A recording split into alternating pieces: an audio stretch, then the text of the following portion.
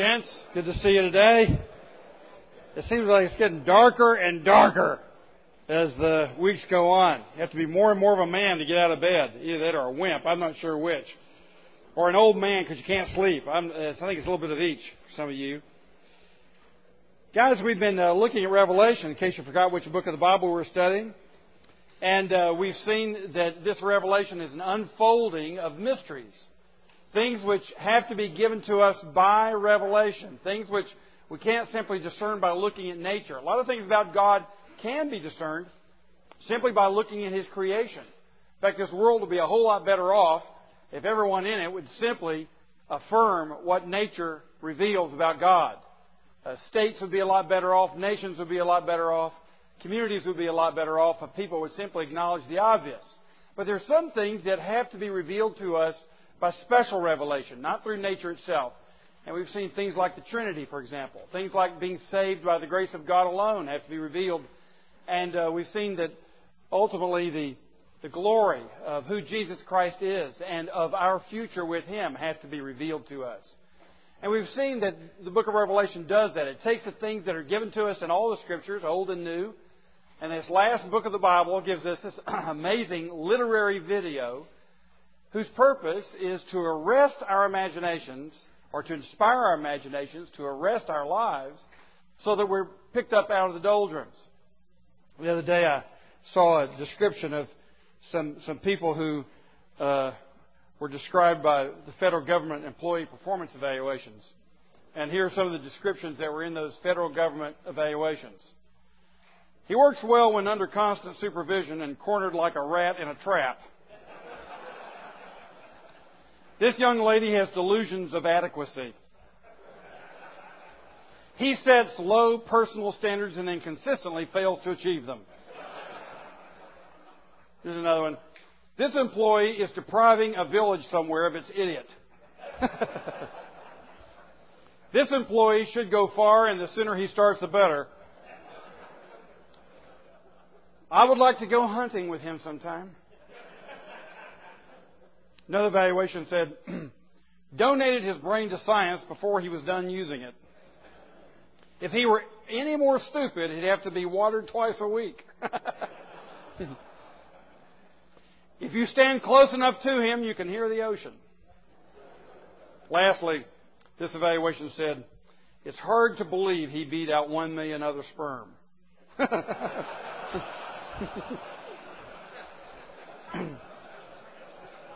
Now, I don't know if any of those evaluations were about any of you guys, but if so, you guys need to be arrested. Somebody needs to be stopped. Somebody needs to be given imagination, re-inspired. And isn't it true, if you just go to your workplace today, most of the people there really need to be inspired. Most need something very deep and powerful to happen in their lives. And it happens in the church too. I don't know if you saw this in the commercial appeal earlier this week. This is a report from Jerusalem, Holy Sepulchre Church. Greek Orthodox and Franciscan priests got into a fist fight Monday at the Church of the Holy Sepulchre, Christianity's holiest shrine, after arguing over whether a door in the basilica should be closed during a procession. Dozens of people, including several Israeli police officers, were hurt in the brawl at the shrine, built over the spot where tradition says Jesus was crucified and buried. Somebody needs to be arrested. Folks, sometimes you can be in the work of the church and things just get completely out of control. And sometimes your life is out of control. It's either in the doldrums or it's out of control, and we need something to help us. And what we see in the Bible, the answer is vision. The King James Version translation of Proverbs 29:28, somewhere in there, says, without vision, the people perish. Where there is no vision, the people perish. I think the NIV is, without revelation, people throw off constraint. So revelation and vision is the same, is different interpretations of the same Hebrew word. But it's this idea of being given vision or revelation from God. It not only puts constraints back in our lives, but it inspires us in our lives. And that's the reason we need this book. That's the reason we need to claim it back for our functional Bibles. You've got it in your Bible. It's just that you and I don't use it very often because we don't understand the blooming thing. We need it back because we need to get out of the doldrums and bring clarity to our confused lives. Well, we've seen that this revelation is given to us by Jesus Christ through this man, John the Apostle. We've seen that those who read this revelation, who hear it, who believe it, who put it into practice, are blessed people. How are they blessed? We saw last week, with grace and peace. And that grace and peace comes from God the Father, God the Holy Spirit, and God the Son, whom we saw last week, is highly exalted. Now John goes on in verse 9, where we're going to pick up and finish this chapter today. John goes on to show us what this vision is all about, what this revelation is all about. It's about a person. And let's pick it up there with verse 9. I, John, your brother and companion in the suffering and kingdom and patient endurance that are ours in Jesus, was on the island of Patmos because of the Word of God and the testimony of Jesus. On the Lord's day I was in the Spirit, and I heard behind me a loud voice like a trumpet, which said, Write on a scroll what you see and send it to the 7 churches, to Ephesus, Smyrna, Pergamum, Thyatira, Sardis, Philadelphia, and Laodicea. I turned around to see the voice that was speaking to me, and when I turned, I saw 7 golden lampstands, and among the lampstands was someone like a son of man, dressed in a robe reaching down to his feet, and with a golden sash around his chest. His head and hair were white like wool, as white as snow, and his eyes were like blazing fire. His feet were like bronze glowing in a furnace, and his voice was like the sound of rushing waters. In his right hand he held 7 stars, and out of his mouth came a sharp, double-edged sword. His face was like the sun shining in all its brilliance. When I saw him, I fell at his feet as though dead. Then he placed his right hand on me and said, Do not be afraid. I am the first and the last. I am the living one. I was dead, and behold, I am alive forever and ever. And I hold the keys of death and Hades. Write therefore what you have seen, what is now, and what will take place later. The mystery of the 7 stars that you saw in my right hand and of the 7 golden lampstands is this. The 7 stars are the angels of the 7 churches, and the 7 lampstands are the 7 churches. Amen. All righty. Today, we simply say, Church, meet Jesus.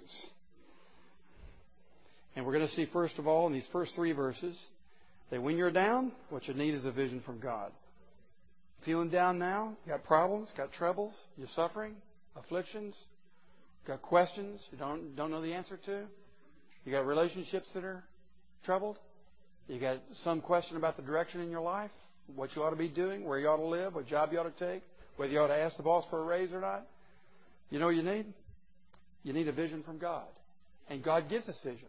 And without vision, the people perish. If we have no vision, we are of all people most to be pitied. If we do not have God speaking to us and showing us things about the future and about ourselves and helping us recalibrate, we're a people without hope. I want us to notice, first of all, that this vision is written by a fellow sufferer. Look what he calls himself. He says, I, John, your brother and companion. He is a brother. He is a companion. And he is a companion in the suffering and the kingdom and patient endurance that are ours in Jesus. So this vision is coming to us through the life, mediated through the life of a person who's suffering just like everybody else. The 7 churches were suffering because of Roman oppression. We'll learn more about this later in the book of Revelation, the kind of circumstances that were facing the church. But they were all being persecuted because they were Christians. In many parts of the world today, and you've been in some of them, some of you, places where people can't get into university because they're Christians. People can't get good jobs because they're Christians. Some people can't get food to eat because they're Christians. Some people can't live because they're Christians in parts of the world today.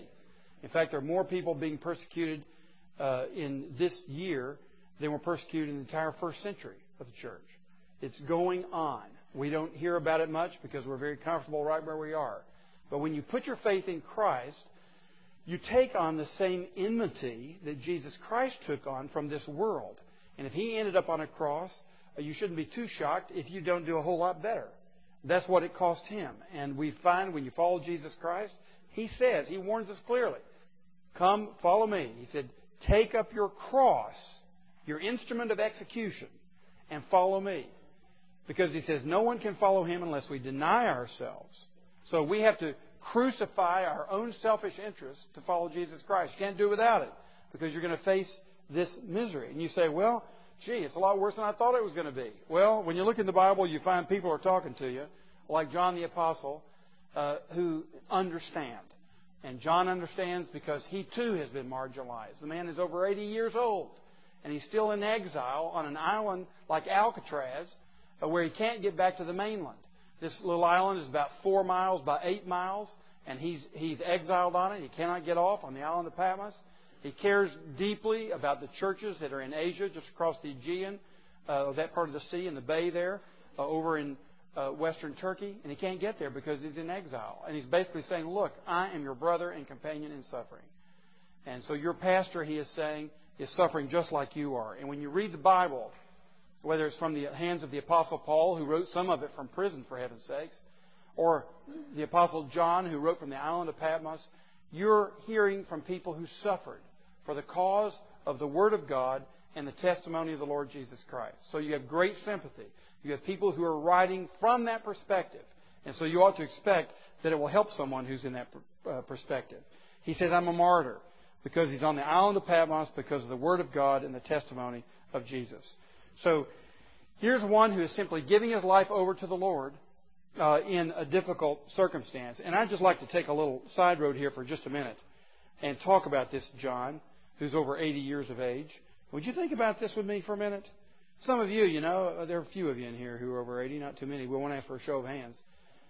But some of you are acting like you're 80 way before you get there. And, I've known people in their 30s who started acting there, started thinking about retirement. And I just want to ask you, what can old people do? And every one of us will be struggling with this at one time or another. And what you do is you look at John and you see, you know what, here's a guy over 80. He's doing something really fantastic. And I just noticed that sometimes guys will get discouraged about their lives, whether it's their age or their health or circumstances they're going through, and they think of themselves being put on the shelf. They're no use anymore. Look at what John was doing. First of all, he knew how to pray for the churches, and he did. And prayer is the most powerful thing we do. And you've got to be a deeply spiritually minded person to believe that. Most people use it as simply a doctrine to be stated to cover your PowerPoint presentation. So that's the first thing on your presentation there so everybody knows you believe in prayer. But those who really believe it are those who pray. And it's a powerful thing to do. And I want to say to all of you, if you think you have no other ministry, if you've got the ministry of prayer, you've got the most important one. Secondly, they give.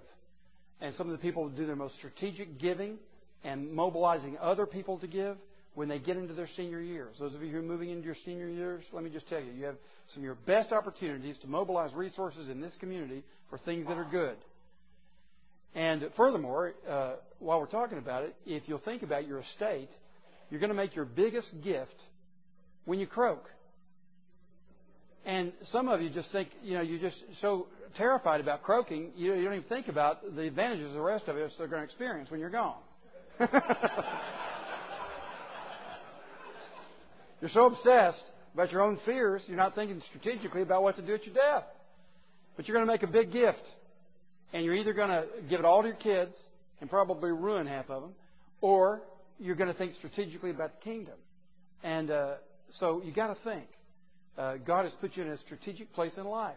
You're not put on the shelf. This is a very, very important time of life. You need not only to be giving and planning to give, but you need to be encouraging your friends to do the same. Thirdly, influencing culture. Some of you guys who were long since retired from your gainful employment, your occupation where you're making a salary or whatever on a regular basis, you've influenced culture a whole lot more since then than you did when you were working 80 hours a week.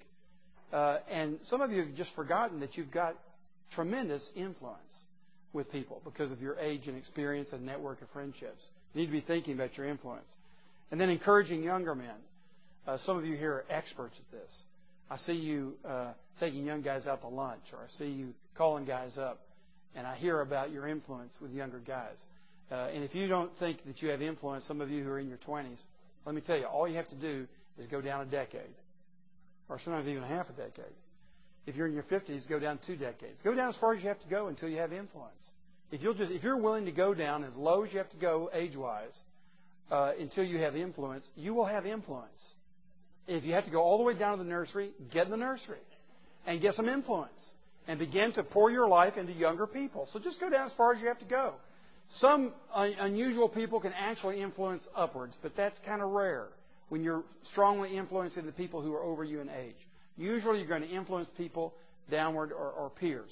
So just be strategic about where you spend your time. You've got tremendous power to influence people if you're willing to influence the people who want to be influenced by you. And some people get so stubborn, bullheaded, they never have influence because they insist on influencing a certain group that doesn't want to be influenced by them. So just look at where your influence can be and use it. And it's usually encouraging younger men. Young men have to be validated by older men. They will not be effective in what they do until the older men validate them. And if the older men, and I'm talking about older men, those of you who are 40 and up, if you all are holding out on downloading your power and influence and giving freedom and power to younger guys, then you're just simply constipating the whole system, as Rocky Anthony would put it. You can write. Some of you have done a great job of writing your values out in some of your life stories so that your kids, your grandchildren, and the ones after you have something to go on about what's really important to you. If you've written a last will and testament and you haven't really put your testament in there, get your testament in there so it becomes part of your court document that's going to endure. Get your statement about what you think about Jesus Christ, about His kingdom, about the purpose of life, and what you hope for your succeeding generations. You can do that in about a paragraph. It can be very powerful for your family. Write letters. Write email. Write whatever you want to write. But use your influence, the things that you've learned, to communicate with those who want to listen to you.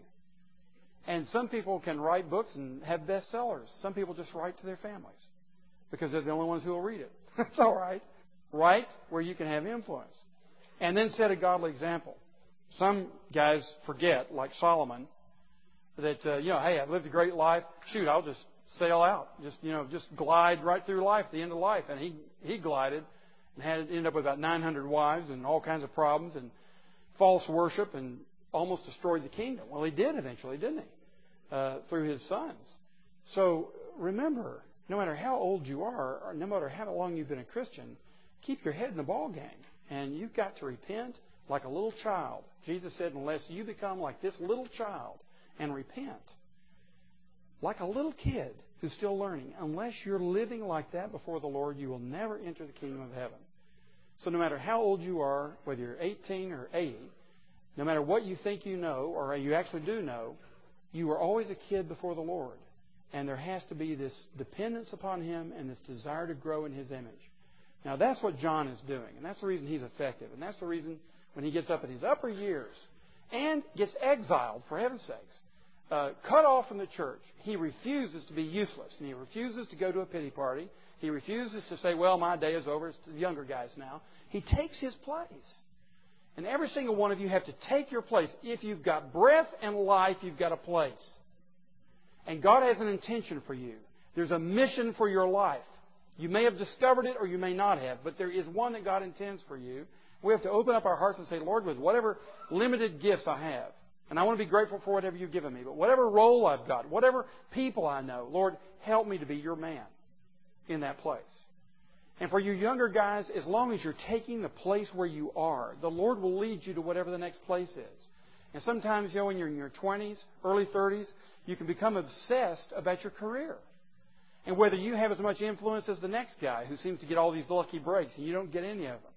And I always just say to you guys, look, if you'll just do what's right in front of you and don't worry about the career ladder, that really is a worldly concept anyway. If you are just simply concerning yourself with honoring God right where you are and setting a godly example and serving the people around you, guess what? You're going to be in the top 10% of the class anyway, even from a secular point of view. Now, the last 10% I'm told is a dogfight. That's fine. But 90% of it is getting to work on time, serving people, and being honest and staying until the work is done. That's 90% of it. And that's about 100% of what the Bible is calling you to do, is simply to give yourself to the role in life that the Lord by His providence has given you. Would you concern yourself with that? You say, I'm not sure I can. There are too many temptations and too many distractions and too many of my friends who are talking about this at the cocktail party and that at the cocktail party. And this, how am I supposed to really focus on that? I'm glad you asked, because that leads us to the book of Revelation. That's the reason for the book of Revelation, to kind of get us recalibrated and back on track and doing the things that are important.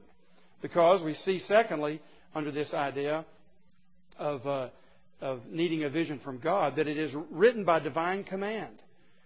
The voice says to John, write on a scroll what you see.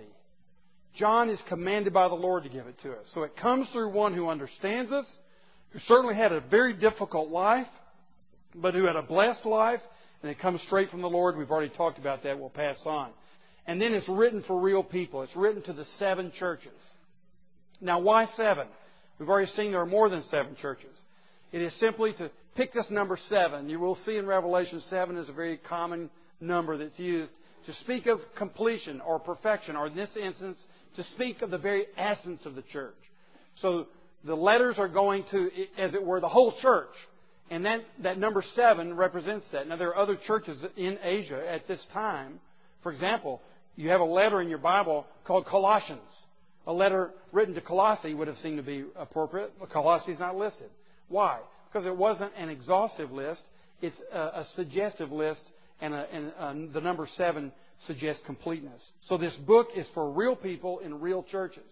And of course, we're going to see as we interpret Revelation, as we get into chapter 4 particularly, that we must be sure to interpret it in a way that would have been encouraging to John's parishioners.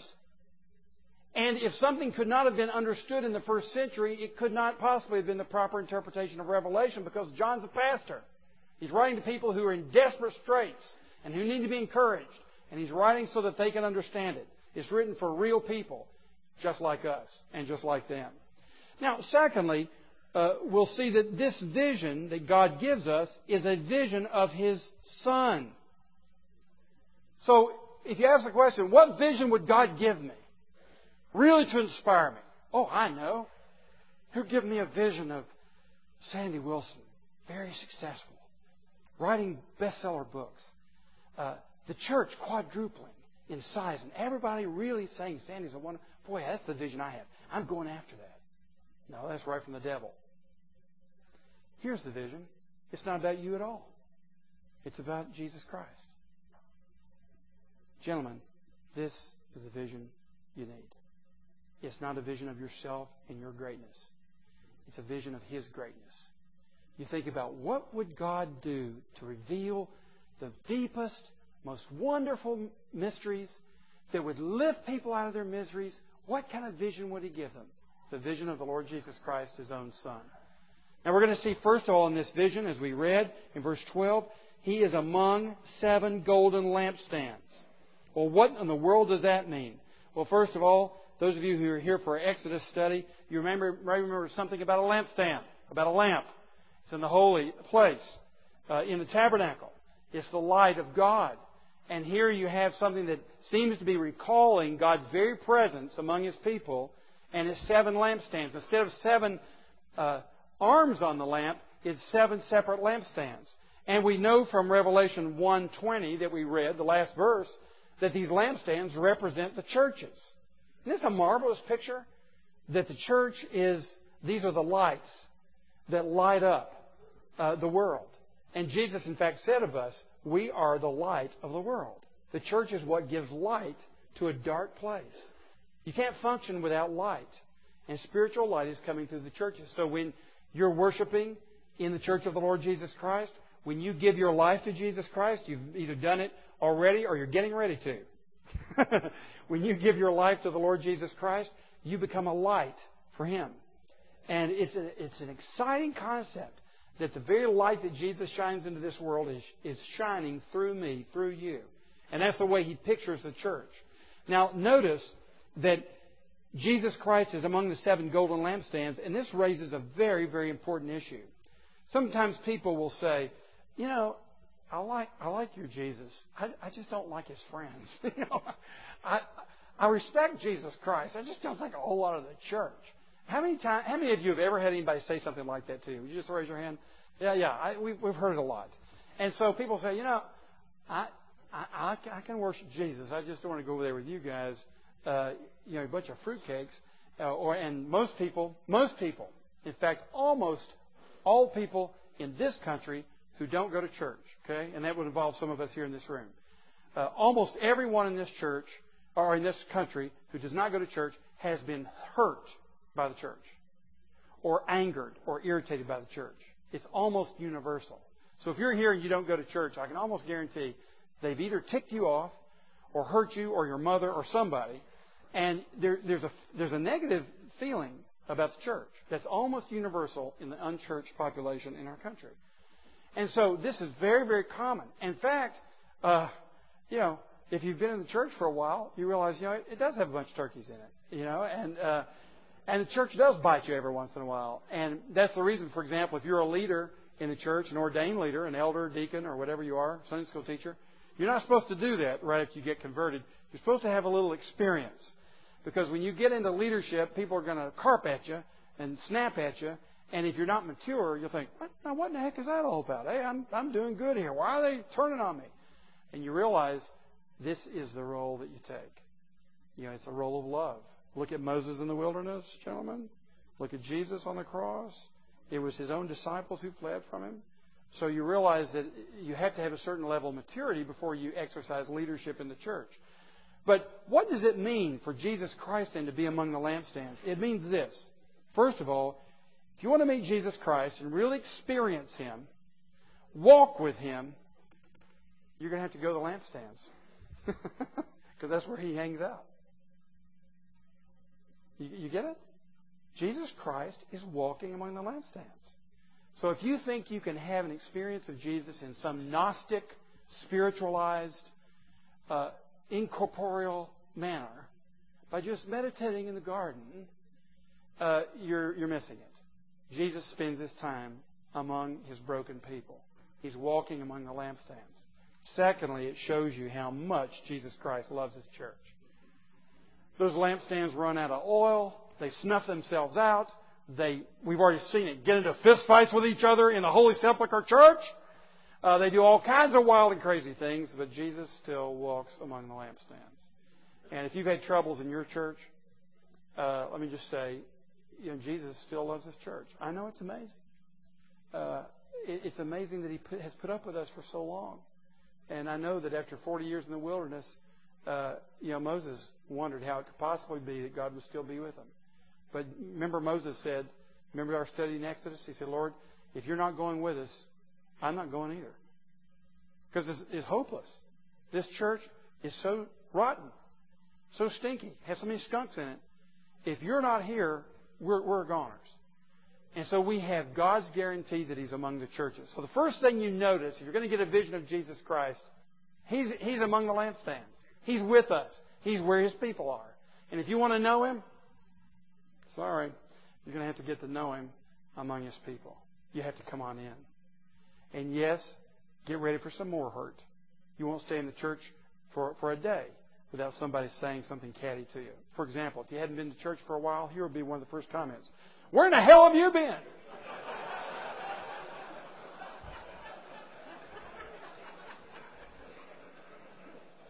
I've heard that so many times I want to throw up. Here's poor little pastor over in the corner, looking, oh, isn't it wonderful that Harry has come back to church? And then Joe goes up to him and whacks him, with a comment like that. You think, oh, gosh. And you wonder, why does anybody come to church? Why does anybody even try? So you just got to be ready. That's just the way it is. We're a bunch of knuckleheads going through the wilderness together, but we have one thing. We have one claim to fame. We got Jesus. That's all we've got. Now, we've got Him. We really don't need anything else. And it's a shame that we're not more like Him, but we've got Him. So if you want to know Him, come on. He's with us. So that's what you're being shown in this first vision. Now, we're going to move to verses 13 through 15, and here we are going to get the vision of Him personally and what He's like. And before we do that, I want you to think with me for just a moment. If you needed a vision of Jesus Christ that was really going to get you moving again in your spiritual life and your family life, your marriage, and all these obligations you've got, and really get you charged up about it again. What picture of Jesus would be helpful to you? You know, Jesus, the shepherd of the sheep, or Jesus caring for the little kids, or Jesus dying on the cross, or whatever. Well, it reminds me of a Bible study that I was leading as a young pastor over 20 years ago. And it was during missions conference at our little church. And in my Bible study that night, I actually had 2 pastors and their wives, and I had 3 missionary couples. So it was about a group of 10 of us, all, shall we say, professional church workers. And so at the beginning of our time, I simply said, let's all just close our eyes for a minute. I want you to imagine Jesus Christ, I said to them.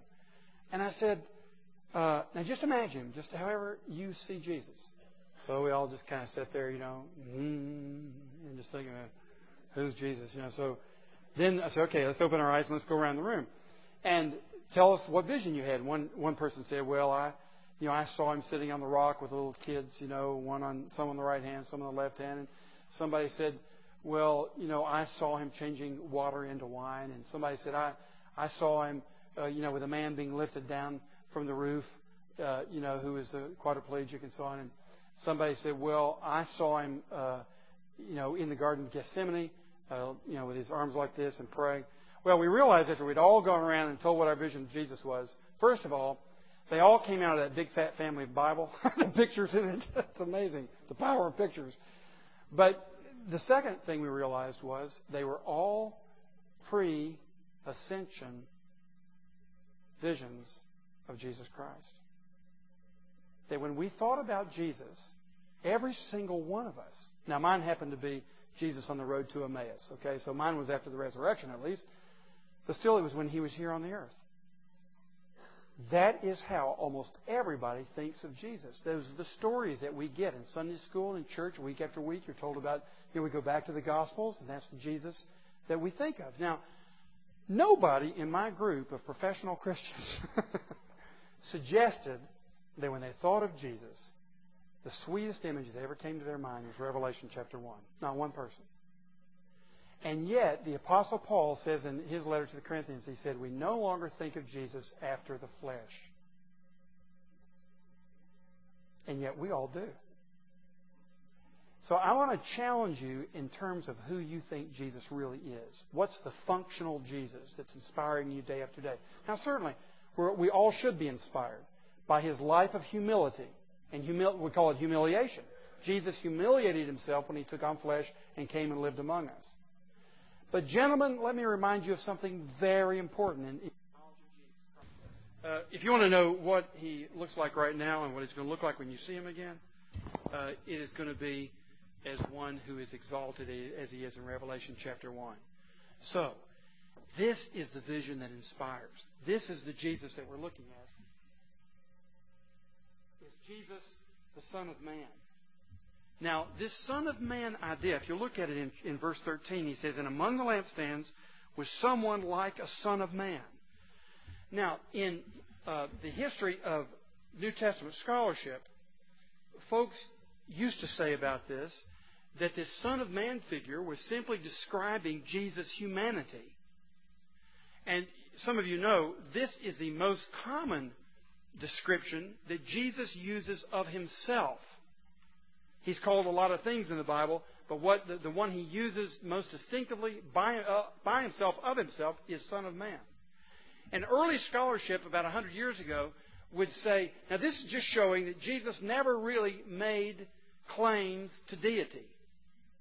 He most commonly referred to Himself as the Son of Man, that He was kind of a good man. Later on, with the further studies, even by liberal scholars, I have to say, they understood that was not what Jesus was saying at all. What Jesus was saying is found in Daniel chapter 7, and if you've done the daily Bible readings, you may remember this chapter that you read the other day. And if you'll look in Daniel 7, it's in your Old Testament. It's about, open your Bible up about halfway there, you'll find it. Daniel chapter 7, Daniel has a vision. And he says in verse 13 of chapter 7, Daniel 7:13, in my vision at night, I looked, and there before me was one like a son of man, coming with the clouds of heaven. He approached the Ancient of Days and was led into His presence. He was given authority, glory, and sovereign power. All peoples, nations, and men of every language worshipped Him. His dominion is an everlasting dominion that will not pass away, and His kingdom is one that will never be destroyed. So as we have seen, John is going to get his images out of the Old Testament. And he begins right here. When he says Son of Man, he's talking about Daniel chapter 7. And his audience would have known exactly what he was talking about. Because Daniel, as you know, from 7 all the way through the end of Daniel, is very apocalyptic. Has a lot of weird beasts in it and things like we see in Revelation. And so John is referring to that and saying, what I saw was what Daniel described in chapter 7. I saw what he was predicting. I saw what he was describing.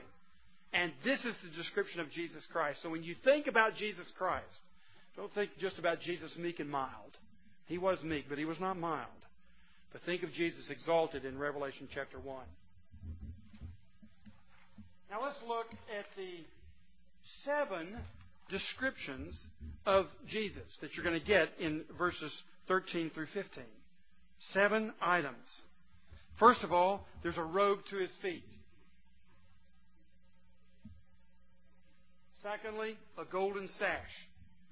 And this describes His office. That golden sash was just like a priest wore. If you remember in Exodus, when we were studying the priestly vestments, Jesus is being described as one with priestly vestments. So He's one who comes between God and us, who mediates from God to us, revealing the Father to us, and He takes our prayers and mediates them back to the Father. So Jesus is presented, first of all, in His dignity as a priest. That's the first thing that you notice in verse 13. He was like a son of man, dressed in a robe, reaching down to His feet, and with a golden sash around His chest. Gentlemen, Jesus is presented to you as the way, the truth, and the life. No one comes to the Father but by Him. But by Him you can come to the Father. He's a priest. He's a mediator. If you want to know God, if you want to have a relationship with the Father, if you want to know that He is your Father, that He's preparing a place for you, you can arrive in heaven safely, Jesus is your answer. And once you know He's your answer and that He is mediating between you and God, it's going to make a difference on your day-to-day. I promise you.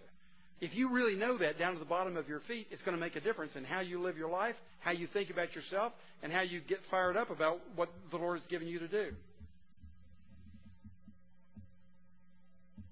Secondly, we look at His head and His hair. And you'll see that it describes them in verse 14. His head and His hair were white like wool, as white as snow. So what John seems to be saying to us, this Son of Man is pure. White like snow. Isaiah speaks of our sins being scarlet, yet they shall become as white as snow. So that we are made pure by the sacrifices offered for us, the sacrifice of Jesus Christ imminently, and we are made pure by that. Jesus is already pure. So when you see Jesus Christ, you see Him as one who presents Himself as the mediator between God and men. You see Him as one who is absolutely pure, no imperfections whatsoever, unlike us. Fifthly, you see His eyes, and they are like blazing fire, verse 14. So what John is saying is not only is He pure, but He's the purifier. When you look in the eyes of Jesus Christ, you'll find they're looking right back at you. And they're looking right through your eyes, right into your heart. It's amazing to me when Peter denied the Lord. I believe this is in Luke's account, Luke's Gospel. When Peter denied the Lord, you remember that after the cock crowed, he looked at Jesus, and Jesus was staring right at him. And the word is really that prolonged look. And I know what it's like to be caught red-handed, but I know I've never felt anything quite like that. What Peter must have felt like with the Lord just looking right into his heart. But gentlemen, what that look was not a condemning look. That was a saving look from the Lord Jesus Christ. Yes, He looks into your heart and He sees all the junk and all the crap. He knows all that you've been doing, all you've been thinking, all you've said. He knows your false ambitions and your pride and your arrogance. He knows all of it. But with a compassion that most of us would find it hard to imagine, He looks into your heart and seeing all that junk, He loves you. His eyes are like blazing fire, and He sees to the real you, and He loves you. It's an amazing thing. He's pure, and He's the purifier. Then look at his feet. His feet are like bronze glowing in a furnace. What's the significance of this? Do you remember the great image that Nebuchadnezzar had interpreted for him in his dream? And it had, a head and then silver of chest or whatever, and legs of bronze, and then it had feet of clay. And then the big rock comes along and smashes the figure, no matter whether he's got a platinum head, gold head, silver chest, no matter what precious jewels were on this image, no matter what kind of metals were used, if he has clay feet, when the big rock comes, it destroys that image. Now, do you notice the difference here? Jesus does not have clay feet. What is John saying? He's saying, I saw a great figure indeed, but a figure that could not be destroyed by any other kingdom. And, thank you, Ron. Okay, I believe this will work. Indeed. Thank you. That does give me a little more freedom. I was beginning to feel bound. Good. So, you know that what John is saying is this Son of Man that I saw is in contrast to the image of Nebuchadnezzar, that it cannot be destroyed by the other nations. All the nations of this world are built on a faulty base. They're built on ambition. And we're going to hear a lot of it tonight, aren't we? We're going to hear a lot of it tonight. Everybody's getting all geared up for this debate tonight, saying, oh boy, man, this is, let me tell you, this is really going to be a substantial debate. You can expect to get a lot of new information that you've never heard over the past 48 years. You can expect some really brilliant parlaying back and forth. Boy, I just can't wait to hear the repartee from each of these men. It's going to be boring. Get ready for it. It's really about two political parties trying to take over. And any time in this secular world you had the kingdom being built, it's always built on human ambition. And that's always a faulty frame. And let me tell you, they're all going to smash and come to an end, including our country. Because they're all built, no matter how brilliant, no matter how godly some of our founders were, and that some of them were very godly. No matter. We live in a state of a civil state, and it's just doomed to at least die out with a whimper. And maybe probably America, knowing how great she is in her power right now, will come down with a mighty crash. But they're all going to come down, but not this one. He has feet like bronze in a furnace. It's glowing. It's powerful. What's bronze made up of, if I understand correctly? If I remember my metallurgy, it's made up of iron and copper. Iron is very strong, but you noticed it rusts. Copper doesn't rust, but it's not very strong. You put iron and copper together, and you get a strong metal that doesn't rust. This is the reason that John is saying, I see his feet made of bronze. This is a permanent kingdom, and no one shall smash it. And, gentlemen, we saw last time how each of us tends to define ourselves by the currencies of power in our own experience, whether it's money or prestige and popularity, or your good looks, or the job you have, or the car you drive, or the positions you hold. Everybody tends to define himself as a man based on these currencies of human power. And they're all fruitless in the end. And what John is saying, my vision is of this Son of Man who is ultimate power with a capital P. All authority, all power in heaven and on earth, said Jesus, is given to me.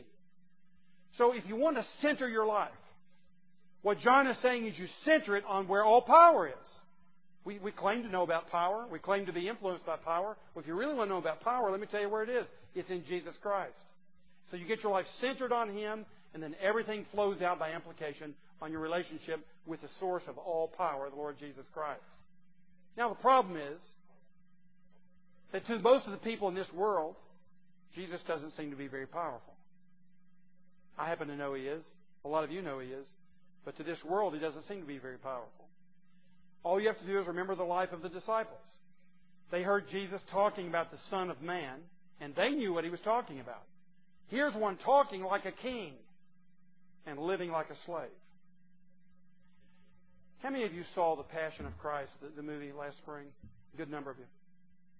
I have to tell you that, there are many impressions left on me, and we could talk about that movie, but one of the things I remember distinctly is in one of those moments when Jesus was before Pilate. He seemed like a nut to me. And the thought ran through my mind, if I had been there, I would have thought the guy was a nut, that he was manic depressive or something. He was having delusions of grandeur. And why do I say that? Because Jesus looked miserable. Jesus looked like the weakest, most despised human being on the face of the earth, and he was claiming to be a king. Yeah, right. That was the problem for the disciples. But they, including John, saw him resurrected, saw him ascending into heaven. Now their problem was to keep the vision. They saw that indeed he was great, and that his greatness was veiled in his life of suffering and humiliation. He was really great. Now what they had to realize is that he not only was great, but he was with them. He was walking through the golden lampstands. And this great Lord Jesus Christ is still controlling history and is going to bring it to a conclusion. That's what they needed to know in the midst of their doldrums, in the midst of their problems and their suffering. And John is reminding them, this same Jesus Christ that you saw resurrected and ascending into heaven is still there on the throne, still ruling the nations, and he's coming back. His feet like bronze glowing in a furnace, he cannot be smashed. And then you hear his voice, and it's a very commanding voice. And the Jesus that you see in the vision of John is a talking Jesus, a speaking Jesus. In fact, you have this unusual phrase when he says in verse 12, I turned around to see the voice that was speaking. See a voice? Beg your pardon? You hear voices. No, what John is saying, this voice you see. Because this is a talking Jesus. He's one who gives the word, and we obey. He gives a word to the wind and the waves. They obey. He gives word to the dead, and they obey. Whatever he speaks comes into being. And you see that his voice is like rushing waters. You know, when Paul Hamm won the Olympics in gymnastics, I was waiting for the interview, and I was expecting some guy to get up and talk about it. And he has a little voice like this, and you say, good night, I can't believe that. He's the Olympic champion. And, it just doesn't fit. This guy with muscles bulging all over him, he can hang upside down by one hand, his leg out like that. And he's got a voice like this. That just doesn't fit. Let me tell you, Jesus doesn't have a voice like that. It's like rushing waters. It's just deep, powerful, commanding presence. John said when I met him, it was something else. We'll see in just a moment. And then you see his possessions. Not only his character in the way he's described, but his possessions. First of all, in his right hand, he has 7 stars. The significance of that, gentlemen, is that there were 7 planets known in that day. And they were sometimes called the 7 stars. Jesus got them right there. Furthermore, those 7 stars, the 7 planets, were said to control history.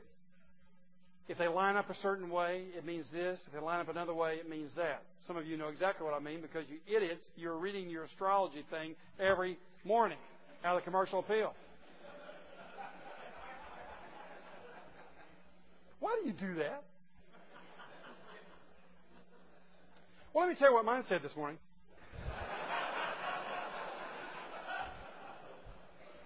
It said, hang on to your pocketbook. If you're going to spend money, spend it on your house or on really good friends. And then the conclusion is it's only a 3-star day, in case you know what that means. It's going to be an average day. And I want to say literally to hell with that.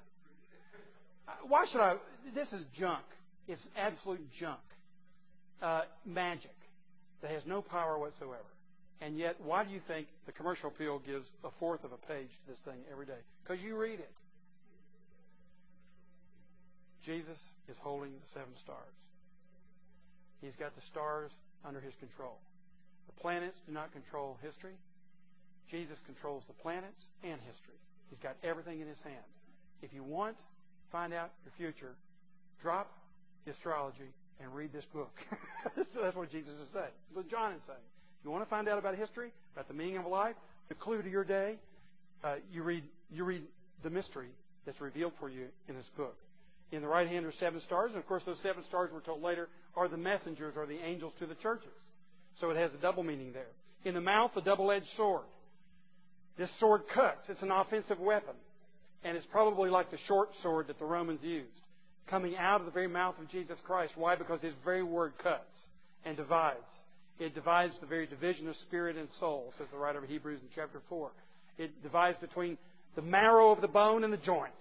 It divides what cannot be divided by anything else. The Word of God will divide it and describe it. And the Word of God will look into your heart. One of the deep impressions I had when I began reading the Word of God was, this book knows me.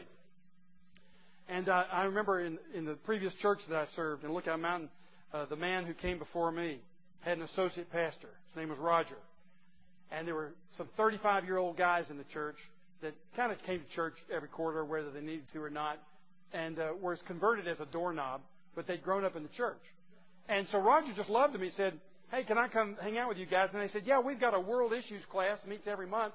Why don't you just come, bring your own bottle, and literally, just come on and we'll just talk about world issues, which is what they did every quarter, every month. So Roger went to the thing, and there were 4 of them. He made the 5th person. So by the 5th month, it was Roger's turn to pick the issue that they were going to discuss the next month. Because what they did was they said, we're going to talk about this issue next month. Y'all can read about it, and then we'll debate it over our beer and wine and booze and everything else. So it was Roger's turn to choose. And they said, okay, Roger, your turn to pick the issue. And Roger said, well, why don't we all just agree we're going to read the Bible every day until next month and then come back and tell what we found out? He had to hang out with these turkeys for 4 months to finally get them to read the Bible, but it worked. So all these guys read the Bible. I'm just going to give you the bottom line. Eventually, one of them headed the second largest Christian foundation in the world, giving more money to missions than anybody else in the world. Another one became president of a Christian college, Covenant College. Another one of them headed up one of the key teaching ministries in this country, was chairman of the board. Another one gave himself to inner city ministries in Chattanooga and became one of the leaders of mobilizing resources to renew the one thing, read the Word of God. One thing. It's sharper than a double-edged sword. Give yourself to it, and you'll find that God will discover for you your passion, your interest, your place in life. It's all in the Word. And then his face was brilliant. He brings light. His very face brings light. Now, John says that the vision of Christ is life-giving. Life, first of all, to our bodies. We think we're going to die, but because He lives, we also live. John says, I fell down as though dead. Gentlemen, this Toronto blessing of several years ago where people were having these big revival sessions and everybody just gathered around and laughed, it was called laughing ministry. And so you just go to church and everybody starts laughing. let's get it going here. Everybody's like, you're not very good. I guess you can't be revived. Well, literally, they would have these laughing times, and that was meant to display spiritual revival. This is what I see. I don't see John laughing. When he comes face to face with Jesus Christ as He is, he falls down as though dead because of the greatness, the unending, spectacular greatness and brilliance and radiance of the Lord Jesus Christ. And I think you'll find when people really have been revived by the presence of Jesus Christ, they've been absolutely overwhelmed with the privilege of being in His presence, and they thought they were going to die. But Jesus says, don't be afraid. I'm alive. I was raised from the dead. So shall you. And Jesus Christ tells John that he has eternal life. Gentlemen, one of the things you need in your vision about life is that you've got eternal life. It's not going to end in your 70. That's not going to be the end of it if you're in Christ. When you have that vision that there is nothing that can take you out permanently, then guess what? You're not afraid of anything. It may take somebody else out. They may be afraid of it, but it can't take you out because you keep coming back. You keep resurrecting. You've got eternal life. This is exactly what John and the people in these 7 churches needed to know. And he gives life to our perspective. You tell them what you've seen, what is now, what will take place later. That's called a Christian world and life view. Seeing Christ as Lord, seeing our situation as it is, and seeing where it's headed. That gives us a Christian perspective on life, desperately needed today. Maybe we can pick up on it next week and then even life to our interpretations. In verse 20, Jesus describes who the 7 stars are, what the 7 lampstands are. He interprets the Bible for us. Guess what? Jesus is still doing that. If you want to know the interpretation of your Bible, the bottom line key is keep looking to Jesus Christ. It's about a person. The Bible ends up in this book with a vision of Jesus Christ. And then in this verse we have Jesus Christ Himself looking back at the book and telling us what it means. So the book leads to Christ, and Christ leads us back to the book. It's not just an intellectual experience. You can't just go to university class and get it. You have to enter into life with Jesus Christ through repentance and faith. And when you do, He becomes His own interpreter of the sacred Scriptures. It's a very personal and intimate relationship. So, gentlemen, you're in the doldrums, you're suffering, you're under affliction, you're not sure what your purpose in life is, you've got to have one thing, a vision from God. What's that vision? It's the vision of the Lord Jesus Christ. What does it do for you? It gives you life. And you walk out of here with life forevermore. Let's pray. Father, please inspire us anew with the vision of the Lord Jesus Christ, in whose name we pray. Amen.